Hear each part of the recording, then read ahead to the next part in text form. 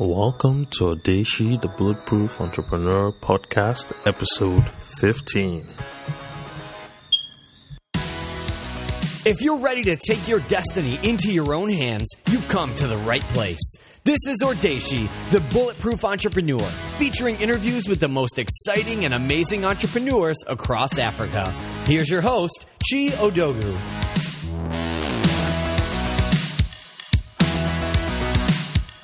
Hey everyone, welcome back to the show. Thanks for tuning in once again.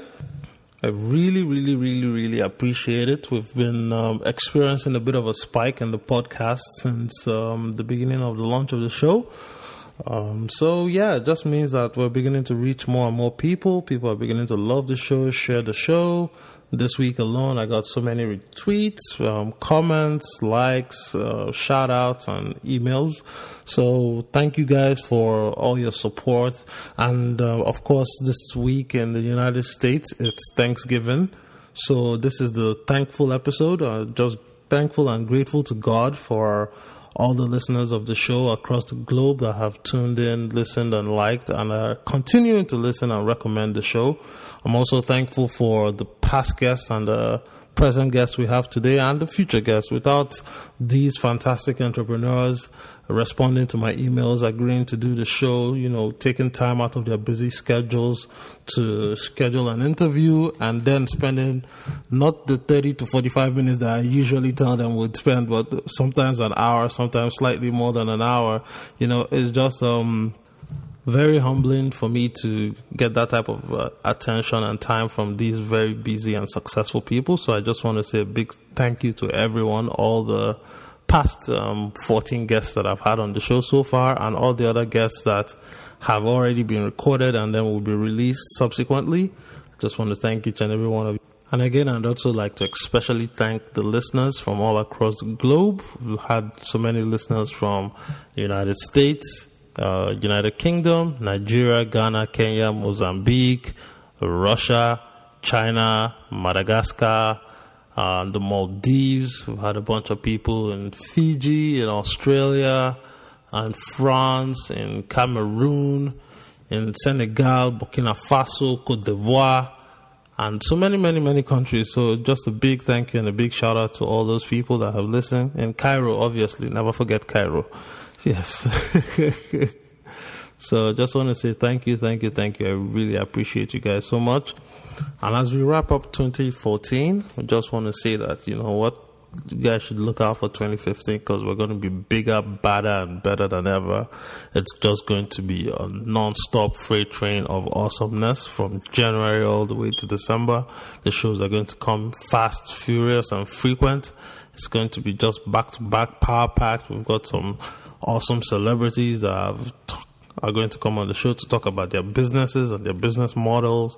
I'm going to talk to some famous entrepreneurs from across Africa.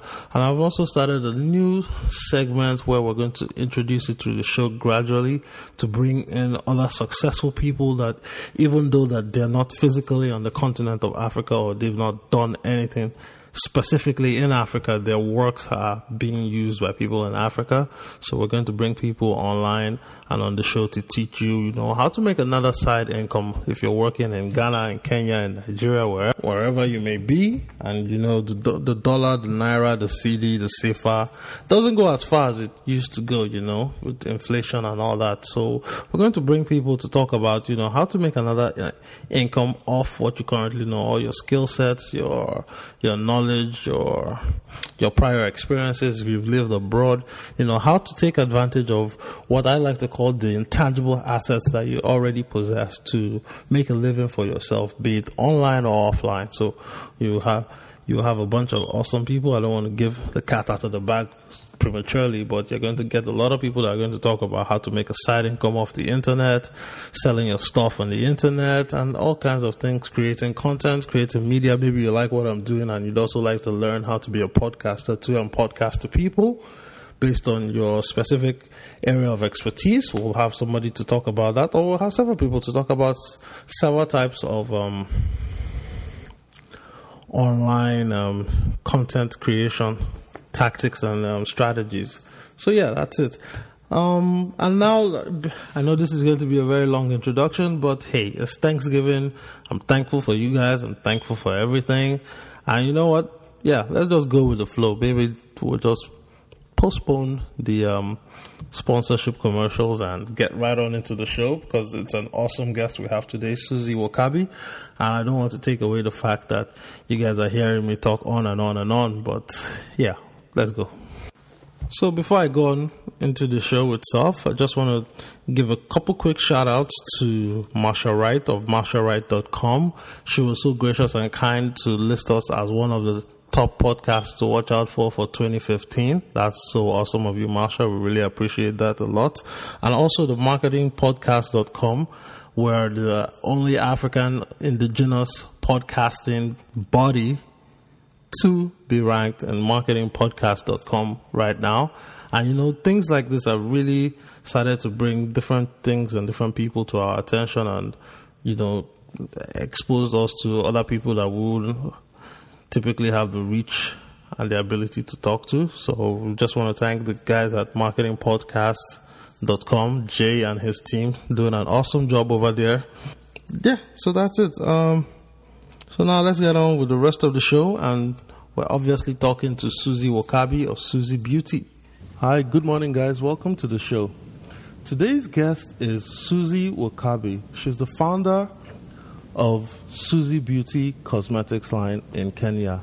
Suzie studied international relations in the United States and then worked with several companies such as MAC and Clinique, I believe, Suzie? Yes, and Clinique. And then after a few years of working in the United States, she moved back to Kenya to work a little bit with companies such as Idol and several other fashion lines before she decided to launch her own company in 2009. She's been featured in Italian Vogue, True Love, Adam, Upscale, and also a spread in the New York Times Magazine. Suzie, welcome to the show. Could you please tell us a little bit about yourself and your background? Sure. I am born and raised in Kenya, did all my schooling here, and moved to the U.S. during my third year of college because my mom worked for the World Bank and was transferred. So I had the option of finishing here or going there, and I'm like, let's have a new experience. So I was actually studying international relations, which I knew that I might not do much with, but it was actually to give my parents the degree. And so I graduated in 1999 in San Diego, and I lived in the California area for another year after that or so, just sort of figuring out corporate America and what I actually wanted to do, because I had no idea after I graduated. My sister lived in New York and worked in the fashion industry for a lot of like fancy brands, Armani and Eileen Fisher and all that. So I like that, that's really cool. I don't remember, but my friends tell me I was, that I'd always do everyone's makeup before we go out and that kind of thing. So I went to New York to go and find out about this fashion and beauty thing. And I dabbled actually in all facets of the fashion industry. There's many. It's apparel, it's cosmetics, it's eyewear, it's accessories. So I actually worked in each one in different capacities and different times. And that's where I feel like I realized like my true love and passion for beauty and the beauty industry. So I got a job with Clinique. They trained me. It was really good because they trained from scratch. I had no experience.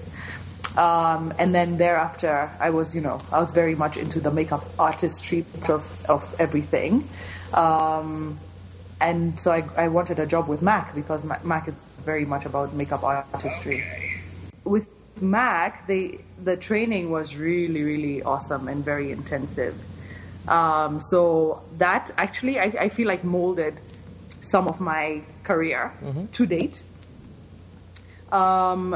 And in the US, I actually, my bread and butter job was with a designer eyewear company. I did product development for them. Okay. They trained me also. I started off as just like an office assistant, ended up in the product development department, and they trained me to be a product manager.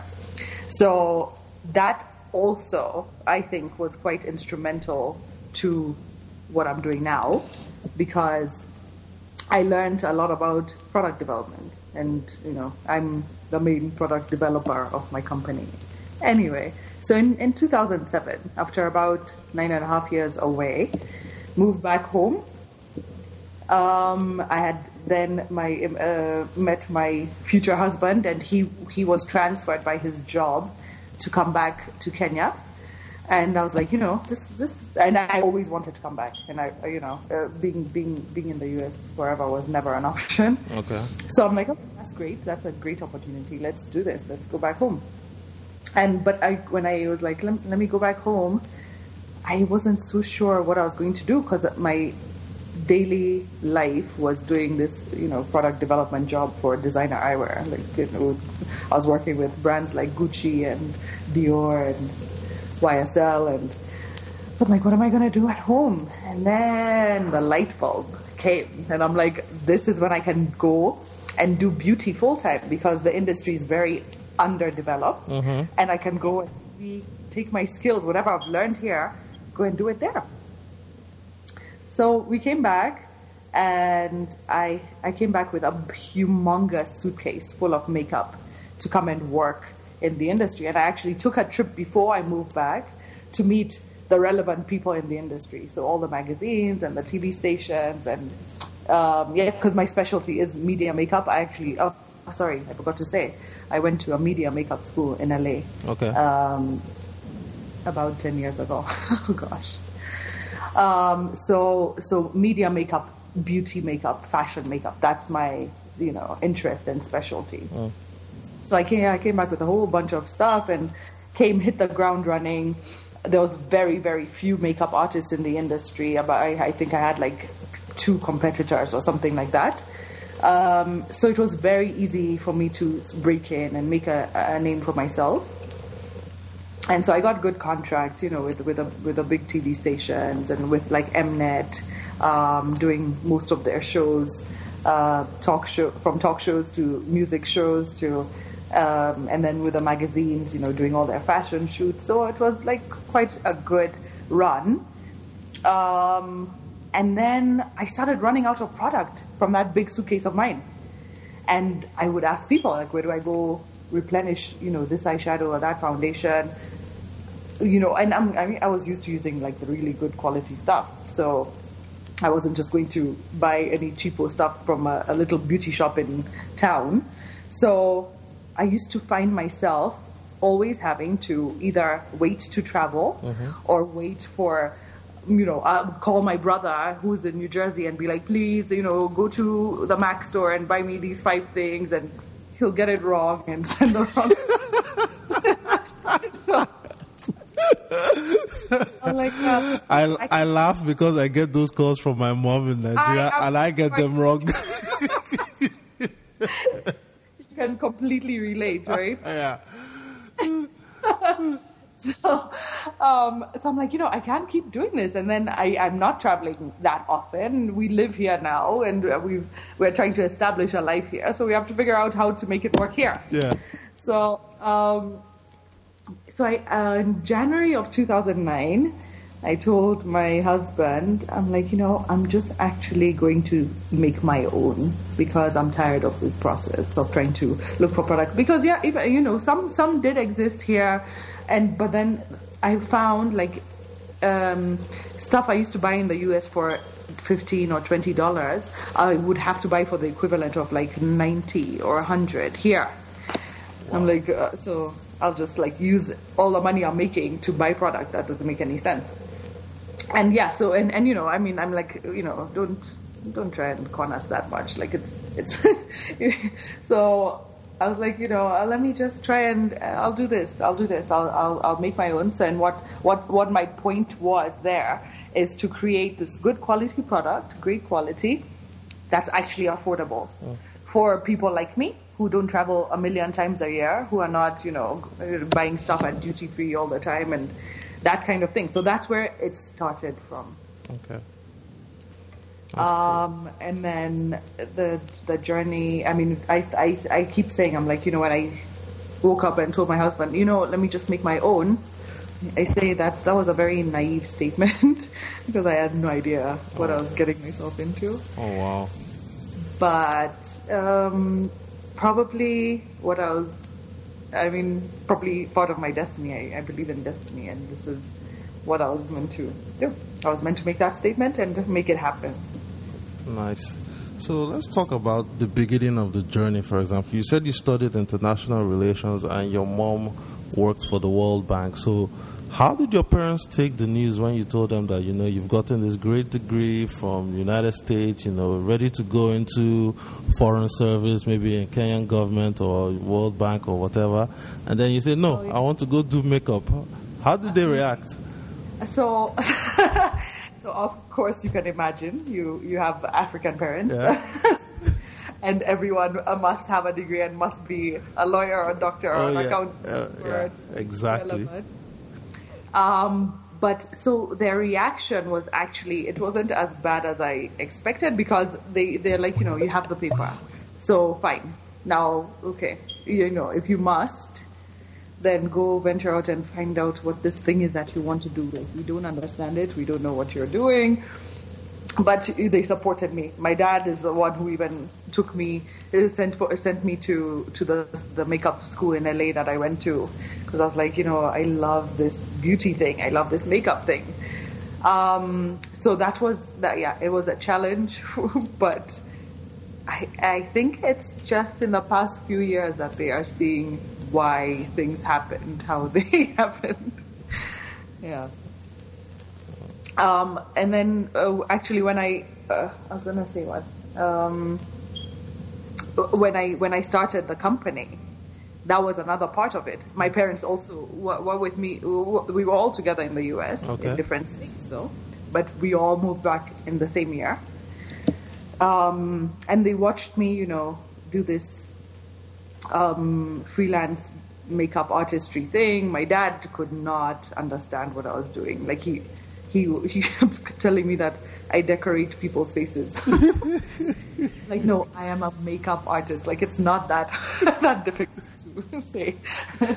But so then he started seeing, like, there's a lot of press around the beauty industry, the fashion industry. Yeah. So he's seeing me in the papers and the magazines. He's like, okay, so you might be doing something relevant.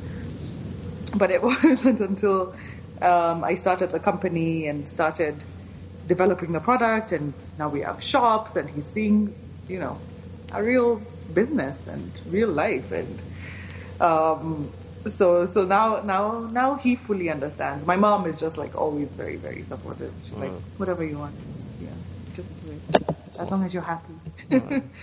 That's cool. That's very cool.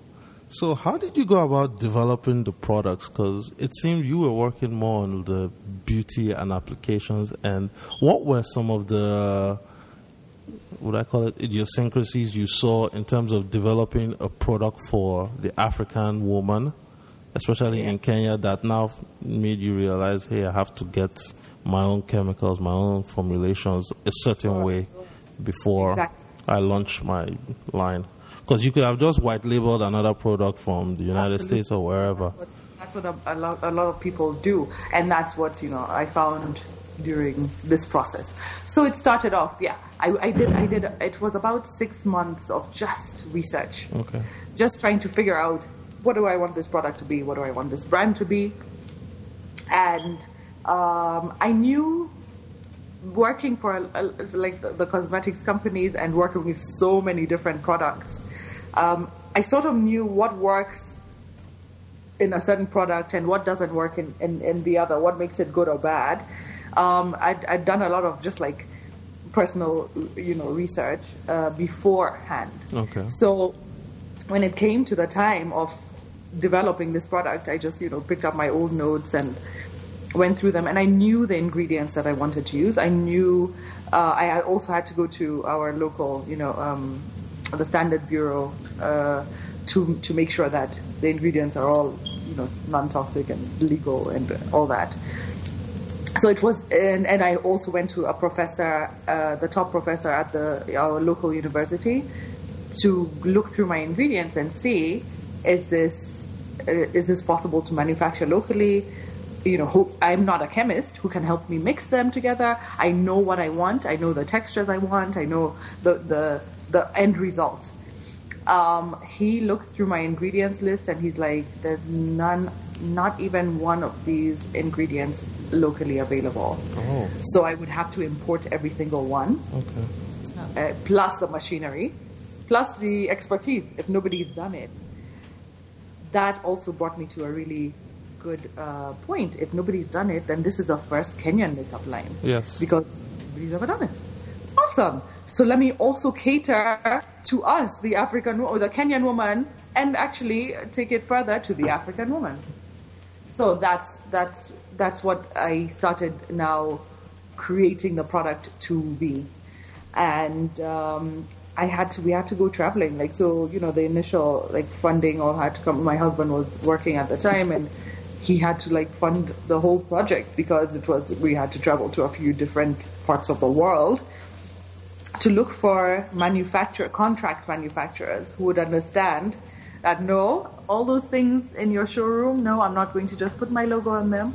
I want to develop this product. I have developed, certain things, and I want, to sit with a chemist and mix it and get the thing right. So that was, another year long process. So that's how I sort of started. That's how we started off the product line. And then, there's a whole business aspect of things, which, like I said, it was a very naive statement. I didn't realize that one day I'd be running a business with employees and accountants and lawyers and, dealing with investors and dealing with all this stuff that I was so unfamiliar with. I've always been in a very creative job. So, and it's not a comfortable place for creative people. So how did you make the mental leap between being a creative as well as becoming a businesswoman to run an enterprise of this size and stature? So it's just a lot of on-the-job learning? Yeah, I got a free business degree from running the business. So actually, why didn't I do business in college, right? Instead of I don't think it would have helped. It doesn't matter. It doesn't matter. I've learned so much on the job that I would never have learned anywhere else. Because in business, I went to business school for undergrad. They teach you theory, and trust me, in real life, I'm sure you got a much better education in real life than what they tell you in the textbook. Absolutely, that is right. Yeah, because it's been 5.5 years, almost 6 years running the business, and yes, it's been. I don't know. I probably have a few degrees under my belt without the paperwork. Yeah. So it was for me.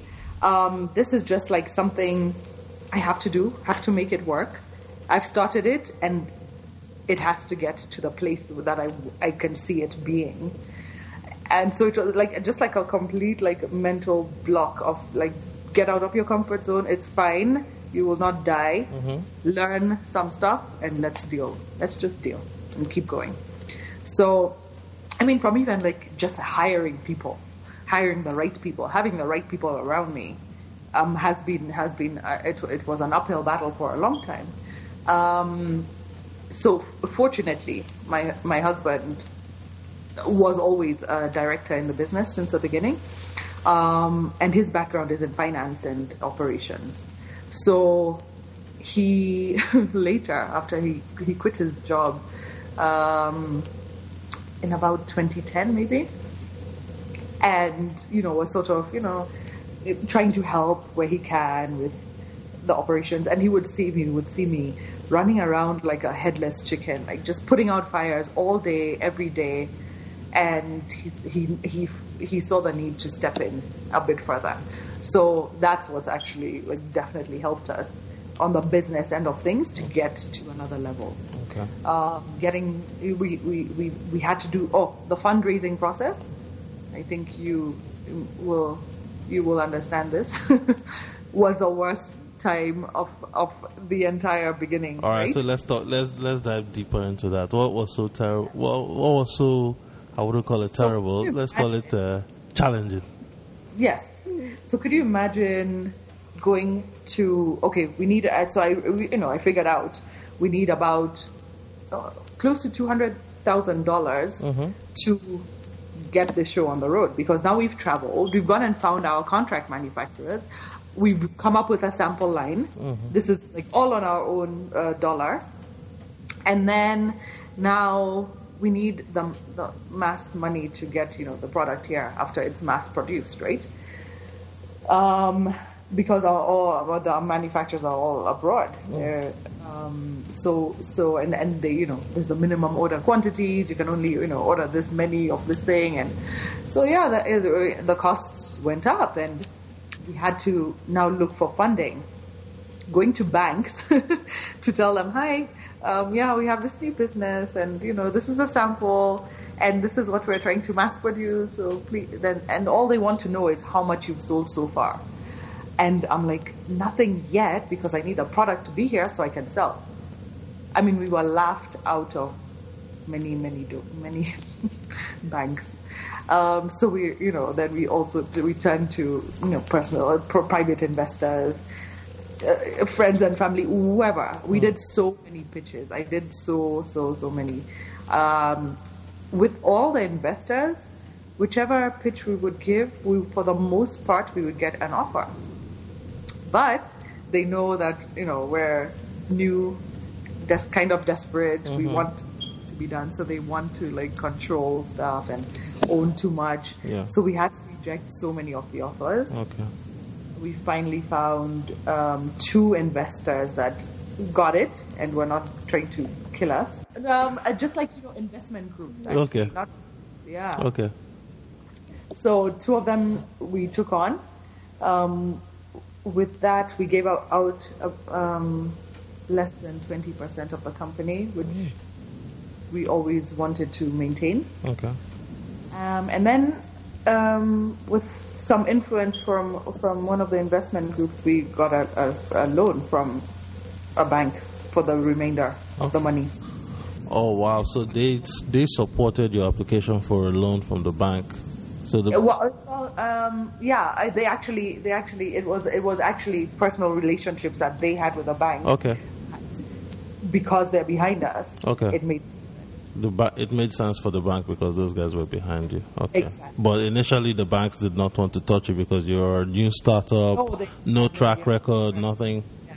But the collateral, we have to give collateral. Yes, the of course. And whatever. So things have progressed since then. We managed to at least get the mass product here, launch the product, and then we also got a new investor this year because things are changing. Things are going to another level. We have to streamline a lot of things in the company, get more funding and that kind of thing. So right now, where we stand, it's a very neat group of people involved in the management and in the board, and we're all on the same page with the same vision. Okay. Yeah, but yes, fundraising is just it's the worst thing ever. Okay. And if you had to do it all over again, would you advise a young startup to raise capital? Because the project you're running, Suzie Beauty, is obviously capital intensive. Do you think I don't know, maybe you would have worked a few more years before so that you could use more of your savings to launch it, or you'd still go the same route? No, I think I'd still go the same route because I also learned a lot. Okay. Even falling flat on my face many times was very helpful. Because now I know. I mean, I could have done it a different way and then tried this later when I can't handle it. Yeah. So no, so all the problems that brought, I think it's all for a reason. I really believe in that. So all negatives are a lesson learned. Okay.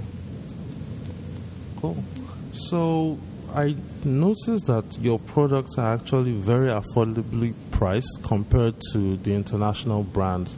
Now, given that you manufacture the products overseas, do you manufacture in Kenya currently, or it's still done overseas?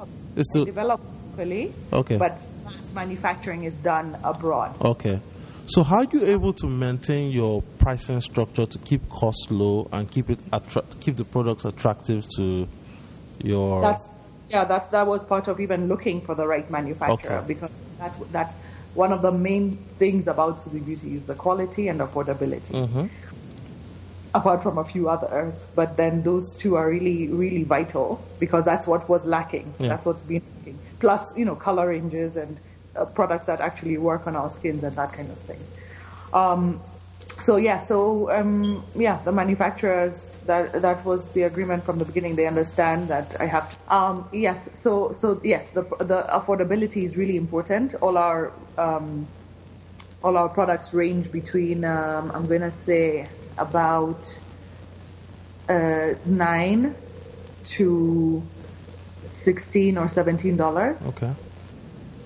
And all our competition is only international brands. There's no other local brand. If there are, they're very small and we don't compete with them. So we sit, in department stores, in pharmacies, in beauty shops with these international brands and directly compete. So that's, for me is like major as it is. Yeah. Because I know that, especially in Africa, when you're importing stuff, the taxes and the tariffs and the duties that layer on products, I'm sure that's why most of these companies are having their products sold at such high price points, because of those duties. But your importation is really difficult and very expensive. Exactly. So we take that all into consideration. We just, make sure everything makes sense. I don't know if you've heard, but cosmetics is like the highest margin business. Yeah. Outside of illegal drugs. I heard that one time and I was like, that sounds about right. Yeah, that's because I actually interviewed a gentleman out of Cameroon, Christian Ngan. He's the founder of Madeleine Cazalis, and he left his company in France to start the organic beauty range in Cameroon. And so we had a long chat about this. Yeah. It's a high volume, high margin business. Yes, and I know I've spent many hours taking my mom and my sister to the mall. I can imagine. So I know how these things go. Plus, the beauty industry, it's one of the only recession-proof industries. Yes, you always have to look good. Okay, to get their beauty products. Yeah. Wow, that's interesting. So you're competing head-to-head with these international brands. Now, I know in Africa sometimes there tends to be a bias towards foreign brands as opposed to buying like local indigenous brands. Did you face those challenges? Well, in the beginning, when I was putting together the entire product and company and all that, but everyone's question was, oh, how are you going to convince people to buy Kenyan product? Mm-hmm. They like foreign product. I'm like, I hope to touch some patriotism in people. And also, this is the first time that this product has been custom made for you, the Kenyan African woman. Why would that deter you? So, and that's actually exactly what has worked to our favor. Oh wow! They love it. They get it. They touch it. They see it, and keep coming back. Okay. Mm-hmm. Do you have any plans to make your manufacturing facilities in Kenya, or you still continue to import? Well, that's the ultimate goal. Okay. Right? By the time I retire in a few years, I would love, to locally manufacture, even just like for the sake of product development would be so much easier if it's all here where I am. Going back and forth from here and so far is very difficult. Okay. So if I got the opportunity to locally manufacture, that would be ideal. It's very expensive. Even just, the cost of power on its own is so expensive here. Yeah. So it makes no business sense right now. But I hope that is, that's my ultimate dream, to locally manufacture. Okay. Now, Suzie, let's take a quick pause right here and thank our sponsors before we get on with the rest of the show. Now close your eyes and repeat after me. There's no place like home. There's no place like home. There's no place like home. But guess what, guys? You can still find a home away from home if you go to JoeVega.com. JoeVega.com is a leading hotel booking platform with over 5,000 hotels across Nigeria. So, whether you're visiting friends or attending a special event, you can be rest assured knowing that you'll find a nice place to get a good night's rest. Go to JoeVega.com. That's JoeVago.com for more details. Looking to make secure and hassle-free transactions online? Want to take control of all your bills and be the master of your universe? Just Paga it. Paga is Nigeria's premier e-payment solution that makes it extremely easy to conclude transactions online. Whether it's paying your bills or online shopping, Paga has got you covered. Just Paga it. Go to mypaga.com, that's mypaga.com, for more details. Your cash, anytime, anywhere, Paga. And we're back. So, Suzie, what countries are you currently selling your products? So right now, here, of course, in Kenya. In Nairobi, we have 3 of our own, we call them mall carts. So in 3 major malls. Okay. And then we also distribute out of sort of only department store, Nakumat. We're in a few of their outlets, and then a few beauty shops, a few salons, a few pharmacies. And then in 2 or 3 other towns in Kenya. Okay.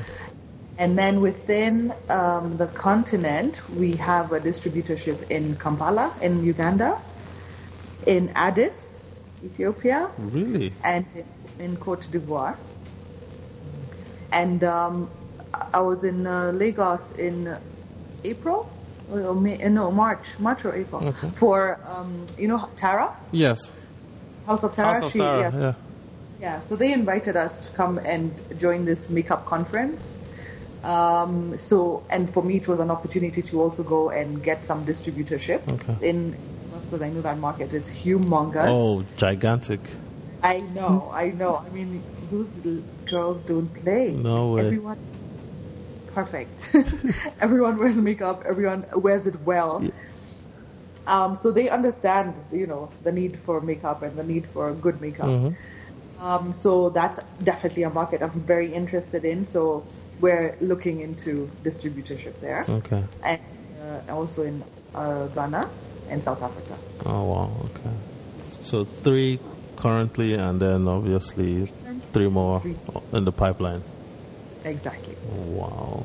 And how would you, maybe this is from a tactical standpoint, but how would you want to see your brand enter those countries? Do you want to have a joint venture, or you want them to kind of make it kind of like a franchise model? Well, we've talked about franchising. We've talked about just even individual distributors, people with beauty shops, people who understand the market. Okay. For me, that's really important because we're still trying to conquer the Kenyan market. Yeah. So we don't have the wherewithal to try and conquer these other markets, and each one is different. So my ideal situation would be just like somebody who gets the market, somebody who can distribute in the right way, with all our requirements and specifications, and represent the brand well, and find a way to penetrate the market, because I wouldn't know. So we have somebody actually, like 2 active people in 3 in SA, in Ghana, and in Nigeria, just trying to figure out how best it would work in their markets, because it's all different. Yeah. Even I'm also talking to House of Tara, because they distribute for other brands, so maybe it's possible that we collaborate somehow. Yeah. So what were some of the lessons you learned going into Uganda, Ethiopia, and Cote d'Ivoire?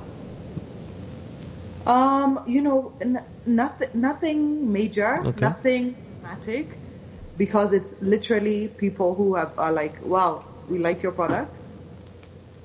We've tested it in the market. We want an order. And then they distribute. Okay. So it's actually been that simple.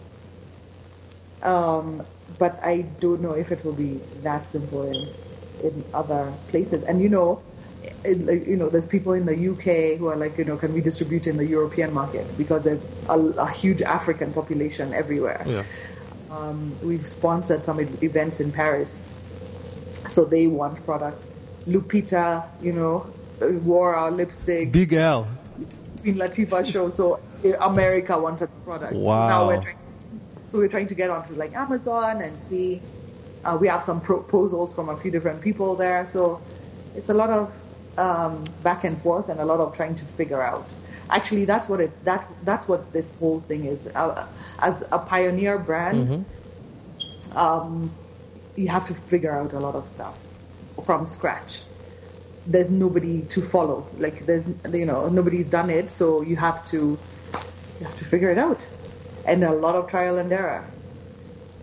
And so we just have to have the capacity to do that, and the courage to do it. It must be very exciting too. I mean, to have your products requested by all these countries, and your main challenge is just being able to figure out which one and where and how. How it can work. Yeah. Can work somewhere different from the other thing, and that's a good problem to have. You know what? That was one of my greatest, like, sort of like a small pat on my back is the uptake and the reception. People like it, people want it, like, fantastic. So I did something right. Yes. And just like, watching it grow every single day, it's amazing. Now, speaking of growth, I mean, I know you're still a private company, so without diving too much into the details, could you tell us a little bit about maybe your ballpark growth rate or profitability, revenue, whatever you feel comfortable sharing? Okay, I can tell you that from our first month selling to this last month selling, so it's been about 2 years and a bit that we've been retailing. Okay. And it's about 6 times. Yeah. I mean, I don't know how many hundreds of percent that is, but it's what we were selling on the first month, we're selling 6 times more. Whoa. Yeah. That's incredible. And we have, like, so many, of course, targets and plans, and so hopefully, by the end of the year, early next year, things will keep changing and getting bigger and better. Yes. Especially with more international penetration. Exactly. Yeah. That's great. So, on the back of starting a new company, there's like maybe a side issue I'd like to talk about, which is what are your thoughts on the growing youth unemployment problem? Because this show mainly caters to young people that are trying to start companies or young startup founders that are working on their businesses. But the biggest challenge Africa is a young continent. We have a very huge population, but we also find that young kids are going to school, graduating, and then the jobs are not there to support the population as it was in the past. So what my thoughts are on that, it's, for me, it's also the mindset of this generation. Okay.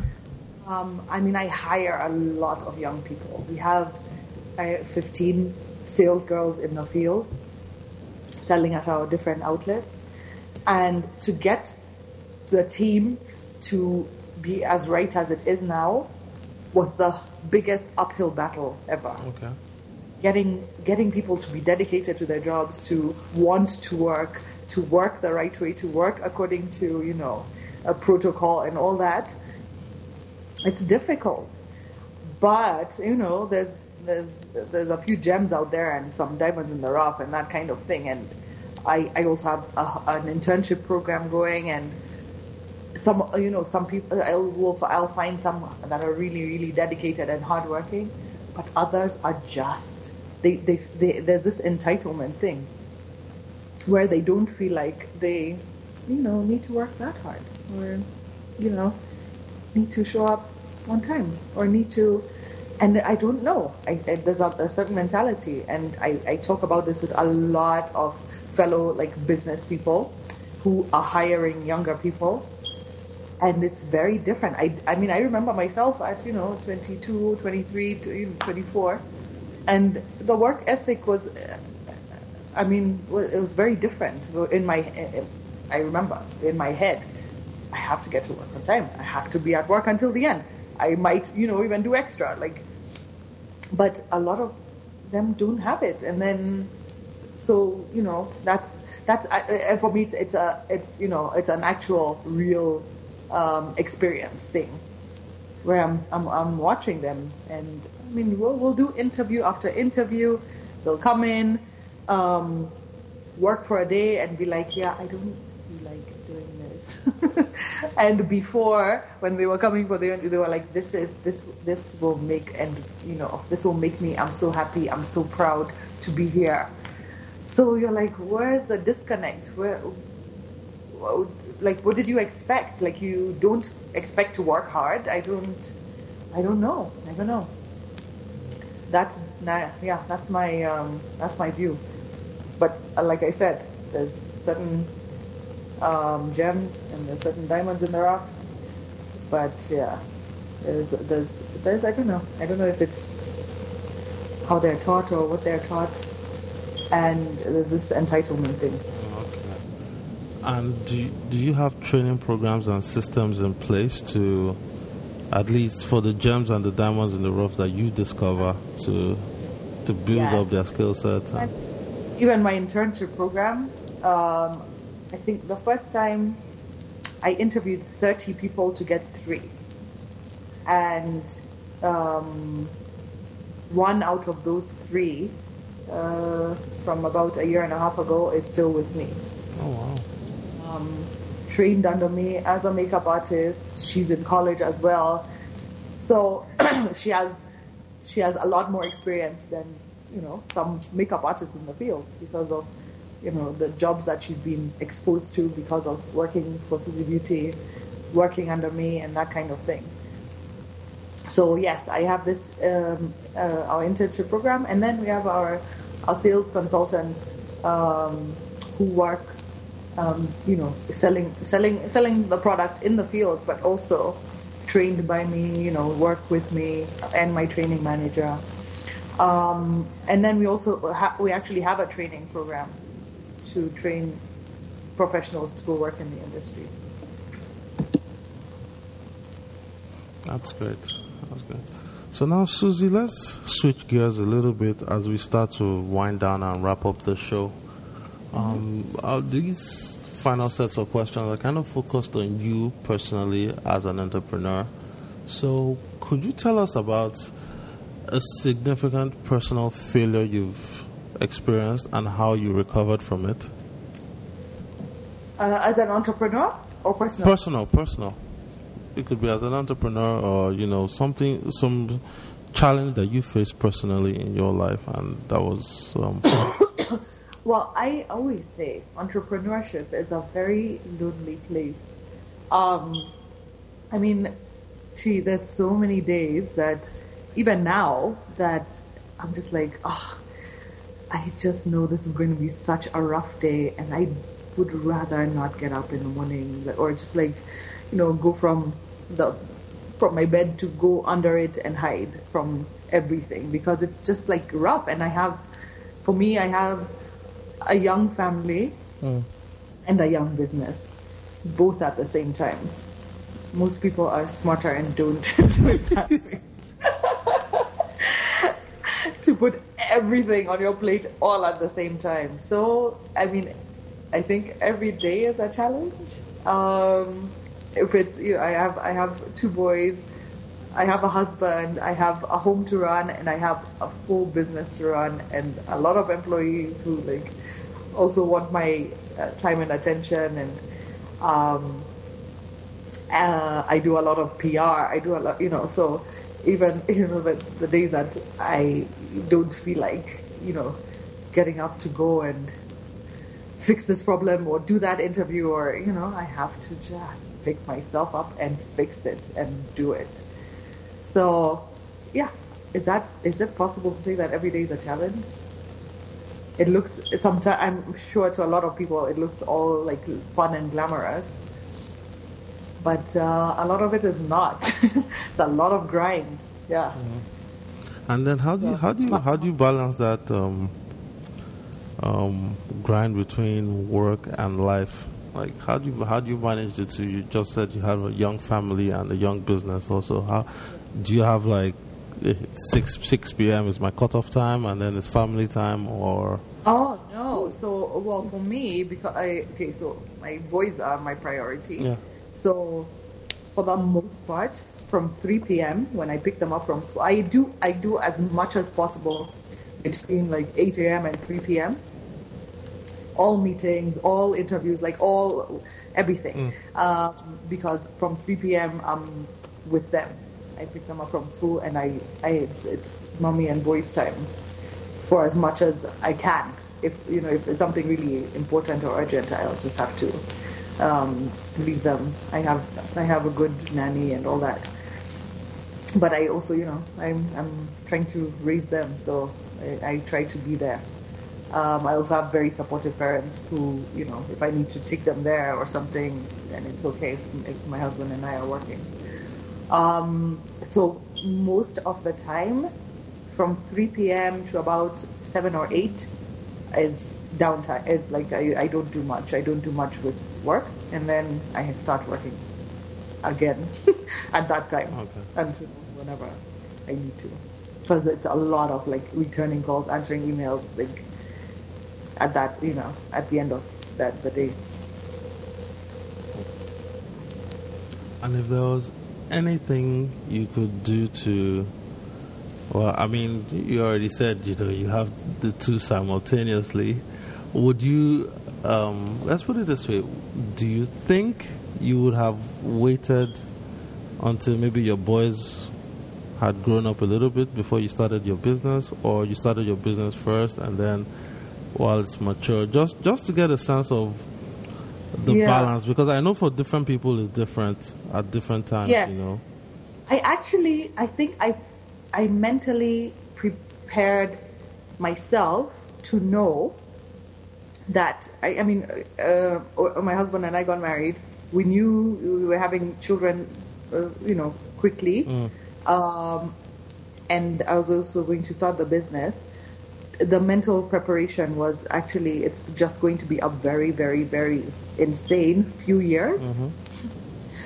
So I plan, because I'm now 37. My youngest baby is almost 2. There's none other coming. Don't mistake that. Did you tell that to your husband? He's told me also. Don't worry. We are so sure. We have 2 boys. Like, can't imagine. So I want by like the time I'm 40 to things to have calmed down. Like the boys will be a bit older. The business will be more mature. Things might be running themselves a little bit better. Yeah, and I start to, I feel like, you know, from 40 onwards, it will be a different type of lifestyle and life. Like, I want to travel. I want to, you know, do a few things a year that I've never done before. And so, yeah. That's what are some of those things that you want to do that you haven't done before? Sorry? What are some of those things that you want to do that you haven't done before? Oh, I want to travel. I want to travel a lot. I want to, and for me, even that's like, you know, inspiration for what I do. Okay. I want to, you know, go riding bikes in like a little village in France. Like, I want to go kayaking in some little town in Italy. I don't know. Like, I just want to do different stuff. And explore more of life. Huh? Explore more of life. Exactly. Because right now it's such a grind. So it has to calm down at some point. The grind. That's interesting.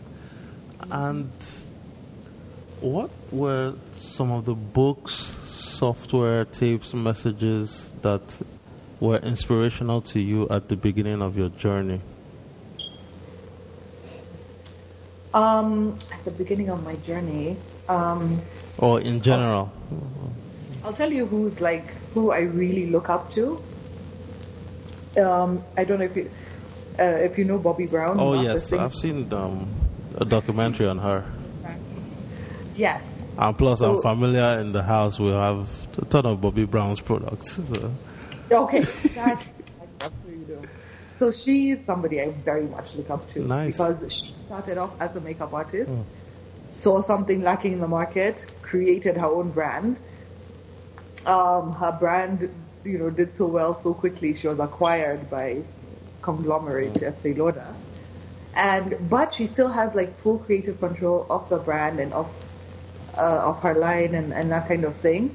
And she lives, as far as I've read and you know, I have seen, she has this very simple life in Montclair, New Jersey, like taking care of her boys and her family and running her business with a lot of, you know, support and a very successful business and life, and that she seems, you know, she seems really content.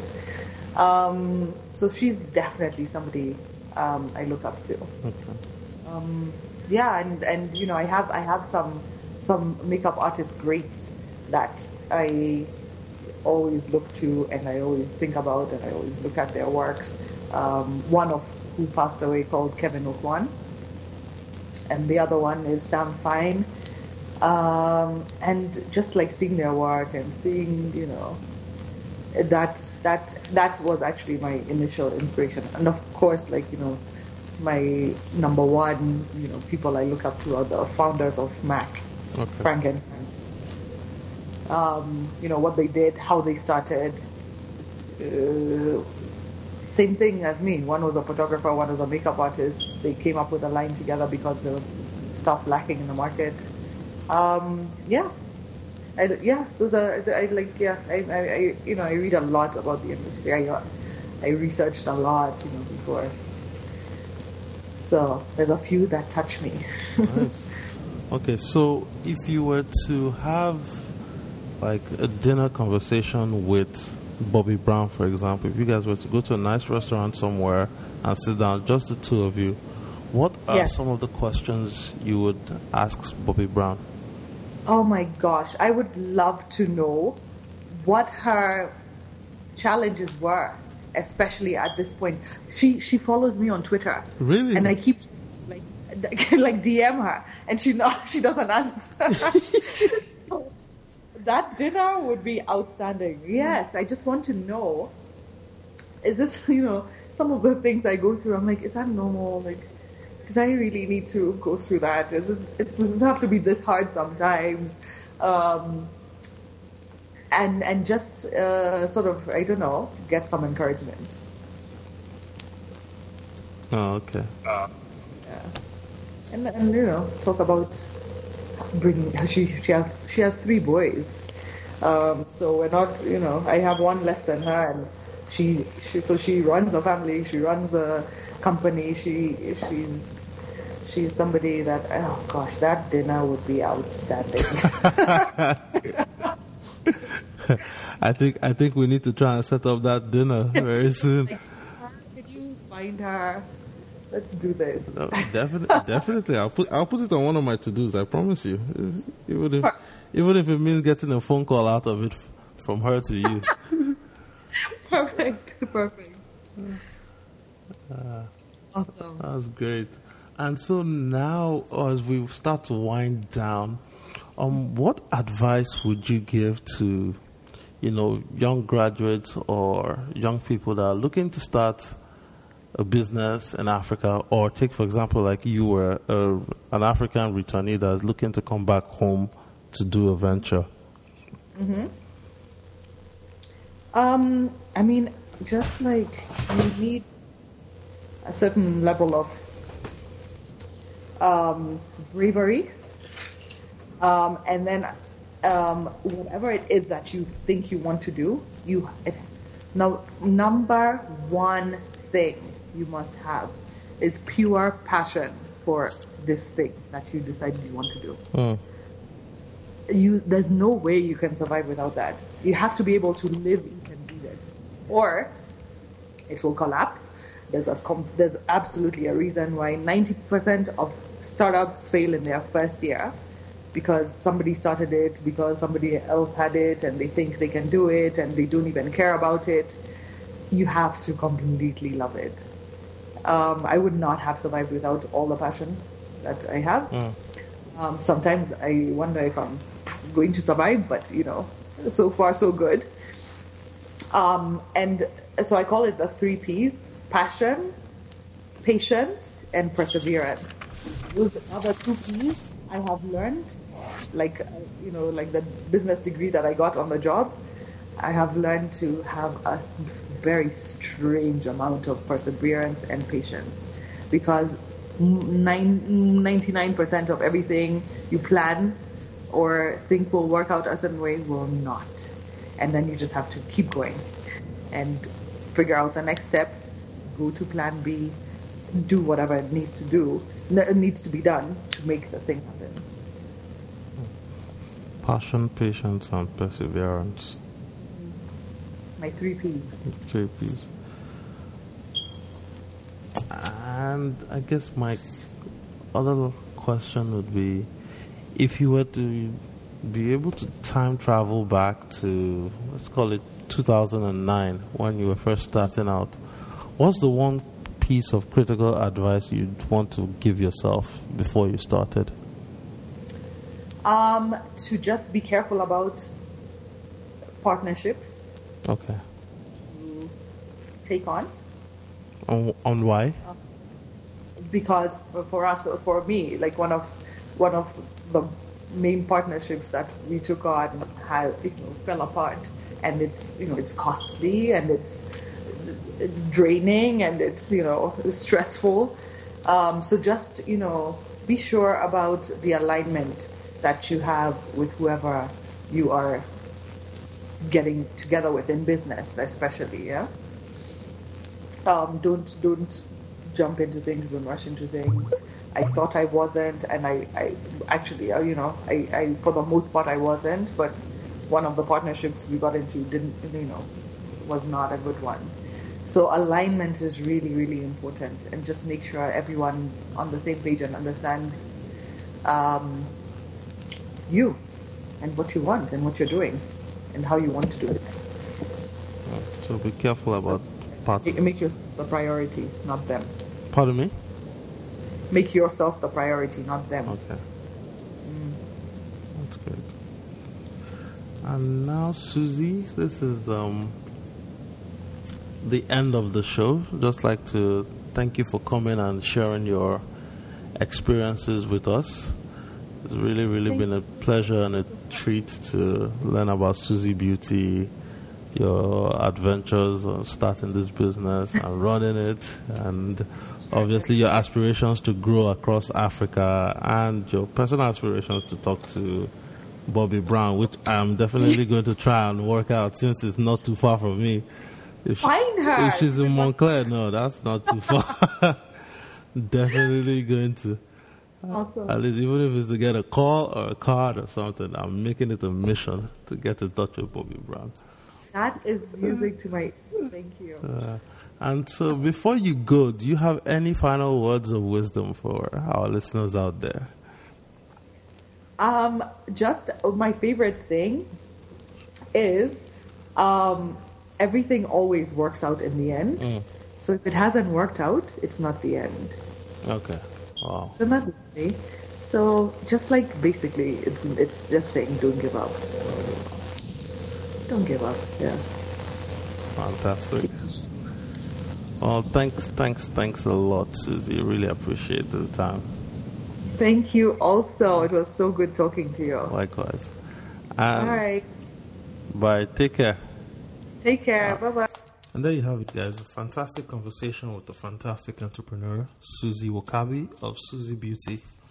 So just wanted to remind you guys that you should, follow your passion, follow your dream. And as Suzie said, with her 3 Ps, passion, perseverance, and patience, your endeavor, your project, whatever it is that you're trying to launch or trying to set off the ground and kick in motion, you're probably going to face a lot of obstacles, but you should never forget that you need the same passion to keep you going that you had when you first got the idea, all the way through launching the idea, executing the idea, and realizing it's a dream.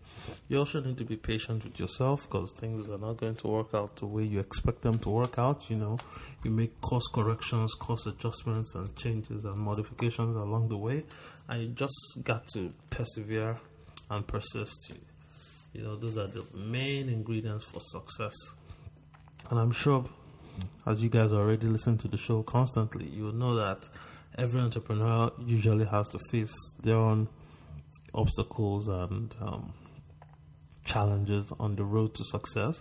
So these 3 key characteristics and traits are extremely essential for you to make a success of what you're doing. So till next time, guys, take care. Have fun, work hard, do your best, and of course, stay bulletproof. Chi out. Don't let another minute go by without taking action to change your life. Visit ODESHI.com right now for more incredible resources, and we'll see you next time on ODESHI, the Bulletproof Entrepreneur.